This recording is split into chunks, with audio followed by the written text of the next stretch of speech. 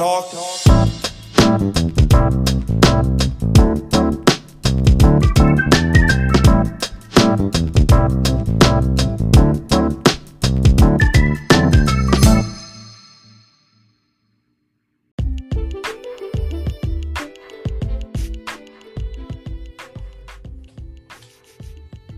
Hello everyone, and welcome to another episode of You Talk Too Much.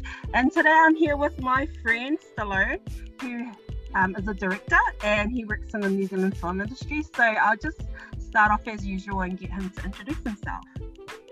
Alofa lava, my name is Stallone Waiaonga Yuasa, Samoan, born here in New Zealand, villages of Tuamua and Puipa'a. And I am a filmmaker. I've been working in the film industry since, I guess you could say 2015, 2016. So still relatively new to this, but I've been working in the screen industry since I left university. After I did a law and arts degree and decided not to be a lawyer.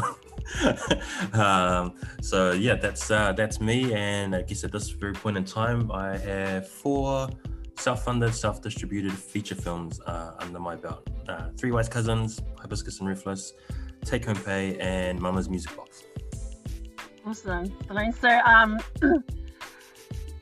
how has it been, what was your journey into film? Can you just explain a little bit about that? I guess my interest in film started probably in my final year at high school.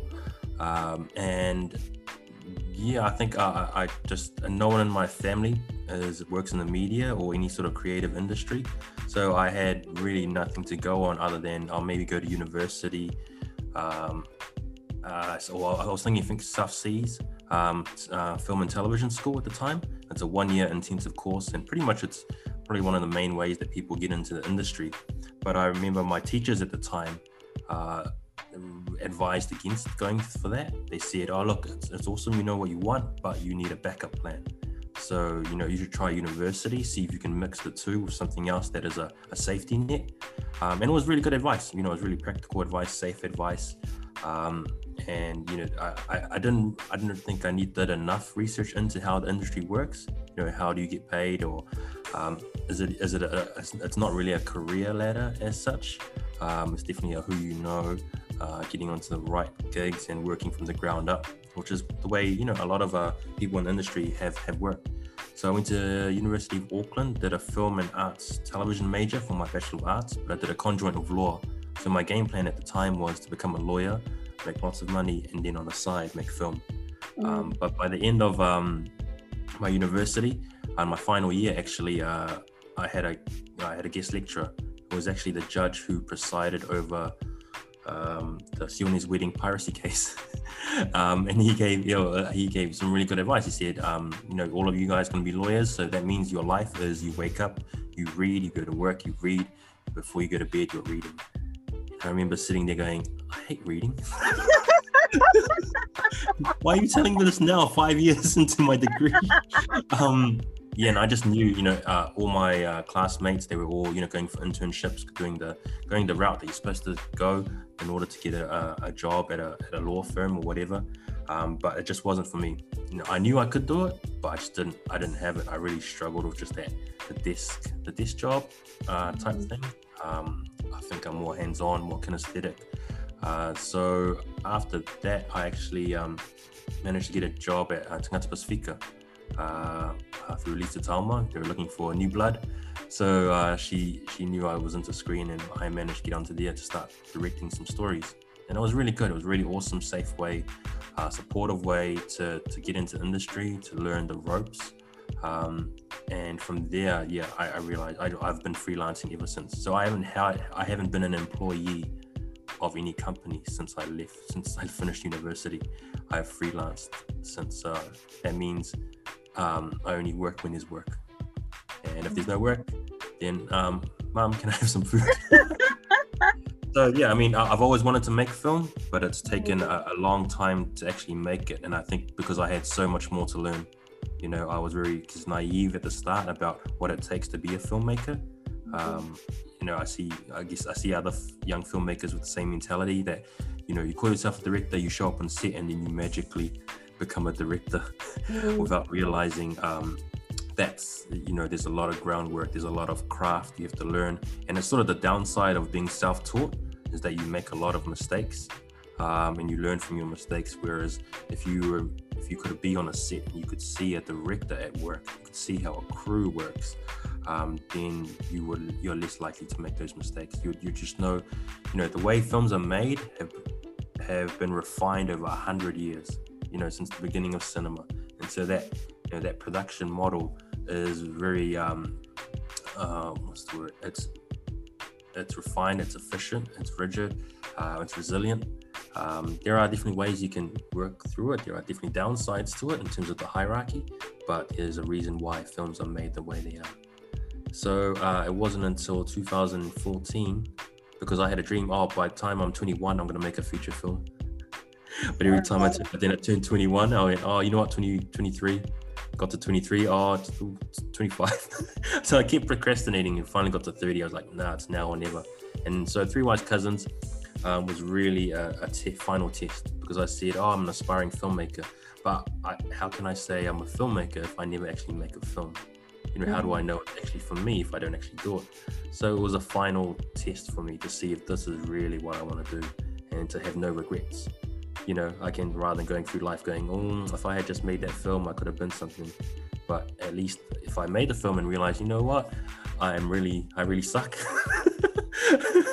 and I don't think I'm going to improve, then cool, at least you can find a different path. You know, maybe that path wasn't for me. But Three Wise Cousins turned out really well. It broke down a lot of barriers for me, and commercially did really well, which is what set us up for the path that I'm on right now, which is being able to be a full-time filmmaker. It's very rare to go down such a path. How, because there's not many Pacifica filmmakers, why do you think that is? There aren't many Pacific filmmakers because this is a capital intensive craft. And that's a flash way of saying it costs a lot of money. It's a very expensive canvas to paint on. Spike Lee got asked this question back in 1989, I think, with his first film, Do the Right Thing. You know, why are there so many African American music artists, but not many filmmakers of African American descent? And the answer is still true today, which is, you know, it costs a lot of money, and having access to that money requires being in a certain circle of people, being privy to certain things, and just, you know, having to shake the right hand, so to speak. And so for me, I always knew it was going to take a lot of work to break into sort of the funding and get at that. So Three Wise Cousins was self-funded, and because I just wanted to prove I had the skill set to make a feature film. So it's sort of like, I make this feature film, then I can go for funding, and I have a track record. And I knew I could pull it off. You know, it's one of those things where you just, you know, I'm looking at the craft and I go, look, I don't need 50 people to make this film. I just need, you know, it's better. A lot of new filmmakers, you know, they crew up and they got 20, 25 people for their short film or whatever. But having 20 people who are just there to have lunch and who don't have much initiative is really taxing, and probably does more harm than good. Whereas I was with Three Wise Cousins, there was 5 on the crew and my parents. That was it. And, you know, we were all trusted each other. I trusted their opinion. I listened to them when they were providing constructive criticism, and they were reliable, and I knew they had my back. You know, and so I would take them over, you know, $1 million crew any day. So that's a hard thing with filmmaking, is that it costs so much money. It's getting cheaper now. I mean, you can make a film on your iPhone. I have. Yeah, and it is, and it's, you know, so it's only a question of story, you know, creativity and discipline. I think a lot of filmmakers just need a bit more discipline in terms of setting dates, meeting them. You know, you could have all the talent in the world, but, you know, I've seen it myself, you know, a lot of great people, great talent, but if you don't show up on time, if you're not reliable, then you can't be part of the team. You know, that's just, it's time and money wasted. But yeah, also filmmaking is a team. It's a team endeavor. You know, you need really good people, people you can rely on. A lot of times we hear stories where, oh, we didn't film today because my cameraman dropped out, or so and so forgot these props, or the gear broke because they left it in their car because they went drinking. It's all the sum of these small things where you just need to be surrounded by good people, reliable people, and you just got to know the craft. It's a long production line. It's from the writing to casting the right people to actually filming and organizing.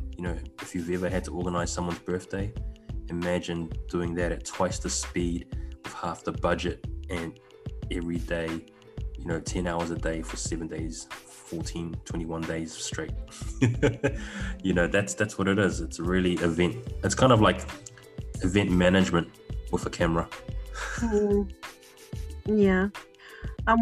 What brought you to make your first film? Because I understand that you wrote it and directed it and basically helped film it. How did the first? Can you just explain for the audience, a breakdown of what your first film was about and what brought you to tell that story? Three Wise Cousins is about this guy called Adam who falls for a girl called Mary, but Mary only wants to go out with a real island guy. So Adam, realizing he's sort of a bit plastic, decides to go visit his cousins in Samoa to learn how to be a real island guy. So that's the premise of Three Wise Cousins, and it's about his journey. It's a coming of age story. It's about finding your own culture. I chose it because it was comedy. It was a story that could take place in Samoa. If there's one awesome decision I made, was to film in Samoa, was to go take a story there.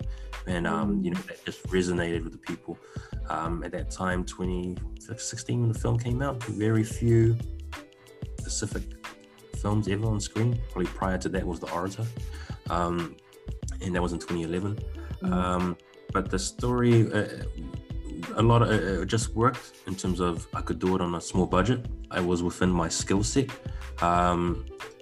Also, I found it was something that was a story that was relevant to Pacific people, and in particular Pacific youth, people my age. I think 30 is still young. And so, and I just felt, I found it was comedy that would resonate with my people. At the time it was still uncertain. Still that sense of, would this work? Especially with comedy, you know straight away whether it works or not. And I had a really clear idea who the audience was. I didn't try to make this for everyone, for a big, broad audience, or for a Pākehā audience or mainstream. And this is for my people. If I can't win them over, then, what can I do? So that story, I think, really sit well with across Pacific generations. Youth could see some of the struggle that he was going through, trying to find his culture. The elders loved it because it was, it was a family story. You could take the whole family and everyone could enjoy it. There are some jokes there that just sit just above the young people's heads, just enough but for the old people to enjoy. And just seeing the island on screen, I think that's one thing I didn't expect. Especially when the film got to the United States and the grandparents could finally point to something on screen and say to their grandchildren, hey, I did that. I had to go to the river to get the water. I had to make the fire when I was 8 years old. Why are you complaining about the dishwasher? So it was a story that could sit with across all generations. Nice. How has it been working in the New Zealand? Can you describe what it's like working in the New Zealand film industry, especially being one of the few Pacifica filmmakers? Working in the New Zealand film industry is, in a word, uncertain. It's not. If you're starting out on this, you kind of need a side hustle. A real job. Film is your side hustle. And in different aspects. Look, in New Zealand, around on average, maybe 5-6 feature films get made a year. That's funded films. So it means if you're a director, think about how many directors there are trying to get a film made here in New Zealand. It's really hard process to go through. That a lot of directors work on different things. They work on TV, they work on ads, they might be teaching. They might be have a day job. This is their side hustle. So if you want to get into the industry, knowing which part of it, there are many different things. If you are more crew, if you are working stunts, if you work in maybe art design or production, or you're making the sets, costumes, makeup, you're more likely, still hard to get into the industry. You still got to pay your dues and work your way in, but there's more chance of getting work in that sense. But being a cameraman, being a director of photography, sort of the big HO, what they call heads of department, it takes a while to get there. In terms of getting into the industry, the main way is people will make a short film, get noticed, have a sort of track record, then get a producer to maybe produce their film, an experienced producer. Toshi Tamasese is a good example of that. He directed The Orator and 1000 Ropes, and so he partnered with a producer called Catherine Fitzgerald, who helped. She had a big track record experience, and she had to vouch for him, even though he was a new director. So they went back, and she made a short film to show that he had the skills, and then from that they could get the funding from the New Zealand Film Commission to make The Orator, which is an amazing film. And so that's sort of the general pathway for a director, and it takes years. I think it's one thing that it doesn't get said often. From someone having an idea to the film being actually released, 5+ years per film. So that's in terms of paying the bills. If you go out with someone who has lots of money, that helps. Well, you have a trust fund. You have a trust fund. Well, yeah, it's not a 9-to-5 job. Of being able to, call in sick or anything like that. It's a hustle. You have to really love this, or love some part of it, to really stick it out. I run it in terms of being able to pay my bills. Each film has to break even at least. That's a huge gamble. Otherwise, it's sorry kids, no Christmas this year. Yeah. And so I know the path I'm on is very high risk. Yeah. And if it doesn't work, well, that ends the run. There are other ways I have to go find a real job. So right now, just hanging in there, with our films. But I really believe in what I'm doing. I'm proud of what I do, and that I don't compromise it. Yeah. I don't compromise. Hey, this is for my Pacific audience. I think it can go broader. I've seen Palangi people come into our films and just be really surprised, because they didn't know what to expect or how to connect with it. Yeah. But filmmaking is hard. Have a day job when you're starting out. That's my advice. And just learn the craft. If you can't film something on your phone, having a flash camera is not going to change it. Yeah. So why do you think, I think that's one of the things that makes us human, right? Is the fact that we make movies. What do you think is so great about movies and storytelling, and what makes a good movie, in your opinion? A good movie, when you're an audience member watching it, you don't think about it. You're just in there in the story. The story, the movie's so well crafted that it just manages to grab the audience, and you're in there. You identify with the characters. You feel what they're feeling. You don't know what's going to happen next. That's a good film, and you want to know. And you leave the cinema going, wow, that was a great experience. I think escapism is the main thing for film. That's when I make a film, I want to entertain. I can't match an Avengers film with all the explosions and car chases and superheroes and special effects. So I have to give the audience something that they can't get anywhere else. An experience of either being able to laugh, or a story that's so close to them and they really identify with. Because when you go to the movies, you pay the same price for Avengers as you would for Three Wise Cousins. So for me, it's really important to give the audience something they can take home, and it has to be, at the very least, for me. Not all films have to be comedy and laugh out loud, but I feel like the audience should have an enjoyable experience. Yeah. I think what I love about your art is that it shows brown joy. You know, a lot of times when I'm studying anything to do with Indigenous culture or whether it's books or movies, it's always like based on trauma. Whereas your art, it's like it shows like the joy that we can find being part of a minority group or Indigenous culture. So I think that's why I love watching what you produce. It's so different in that sense. So we're just gonna finish off just because I could sit here forever, but and listen to it. You have to say, Stallone. But is there any advice for young people who are thinking about going into film, especially if they're Pacifico, because it's so rare and there's so much pushback from our community where we want to go off the doctor, lawyer, you know? I think it's when you're starting out, you have to practice the craft. You know, it's just as you would practice a musical instrument or train for a rugby team. You know, filmmaking is no different. If you really want to be good at this, you can't just watch the behind the scenes director's commentary on your of films and be like, okay, I know it now. You know, it's a craft of organizing people and creativity. You know, sometimes you have someone who's really talented director, has a great vision, but has very poor people skills. And so that production falls apart really quick.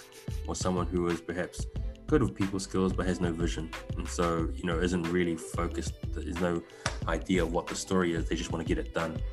And so you have to really have both. You have to be good, look after your crew, your cast. I think especially as a Pacific filmmaker, that's key. For me, that's one of my deal breakers is that it's the people over the film.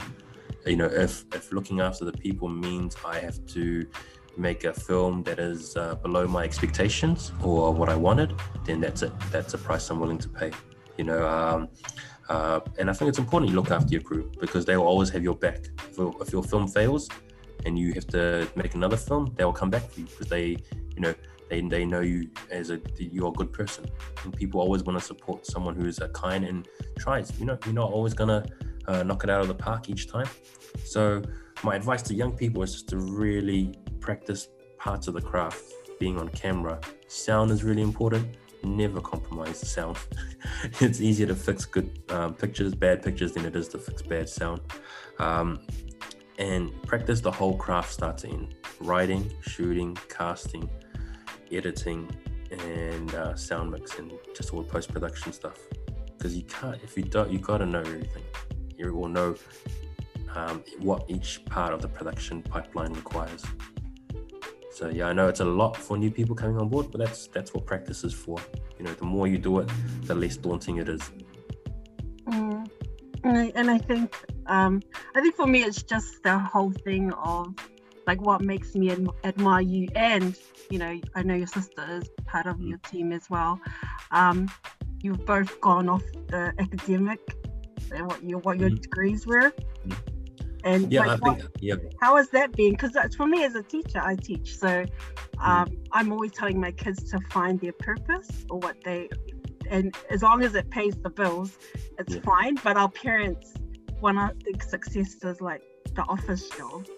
Yeah, I mean, the academic background is a strong foundation for what we're doing, especially in what is a high-risk career, so to speak. Having the academic background, I know I think faster. I think faster on set. Not to put down those of them, but I just know, you know, and myself, my editor, who's a good friend of mine and a fellow filmmaker, when we're on set, we just process the information quickly. You know, we troubleshoot, you know, that much faster.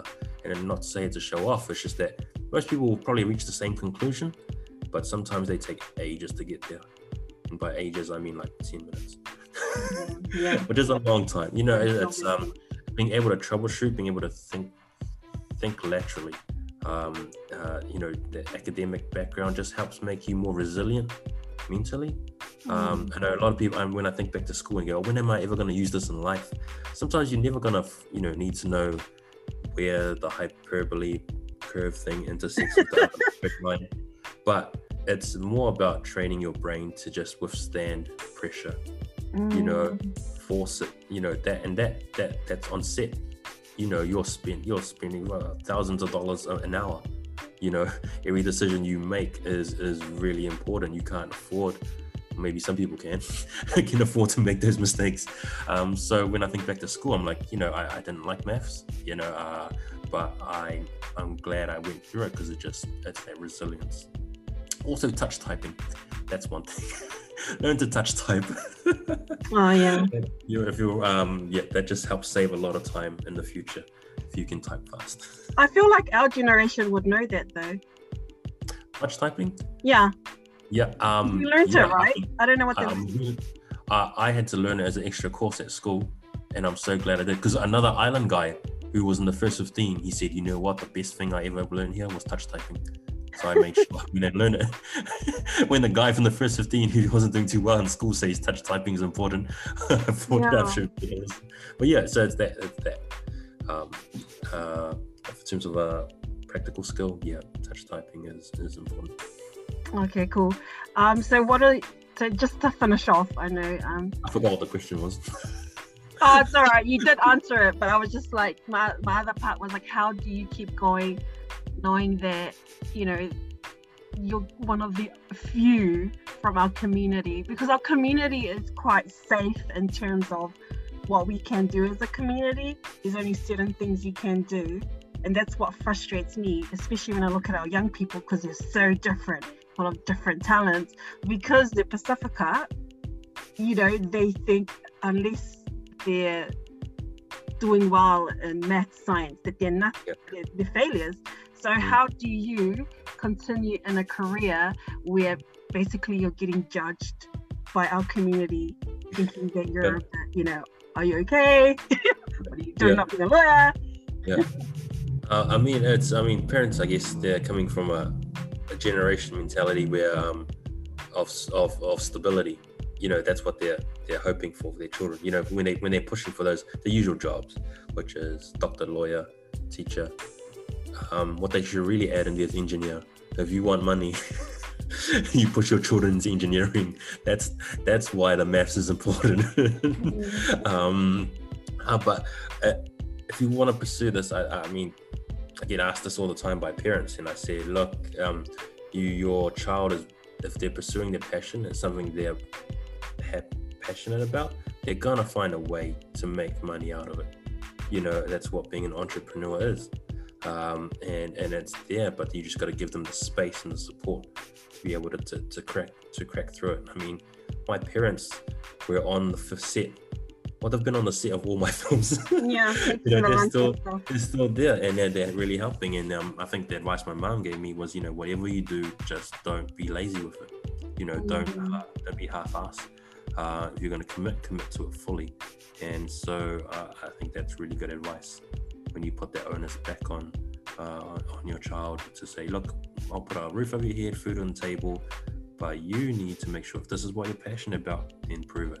Because there are some who would say, I'm really passionate about music or whatever, but then just practice 1 hour before the gig. So, you know, and it's also important that just because there aren't any other islanders in there doesn't mean you shouldn't be in there.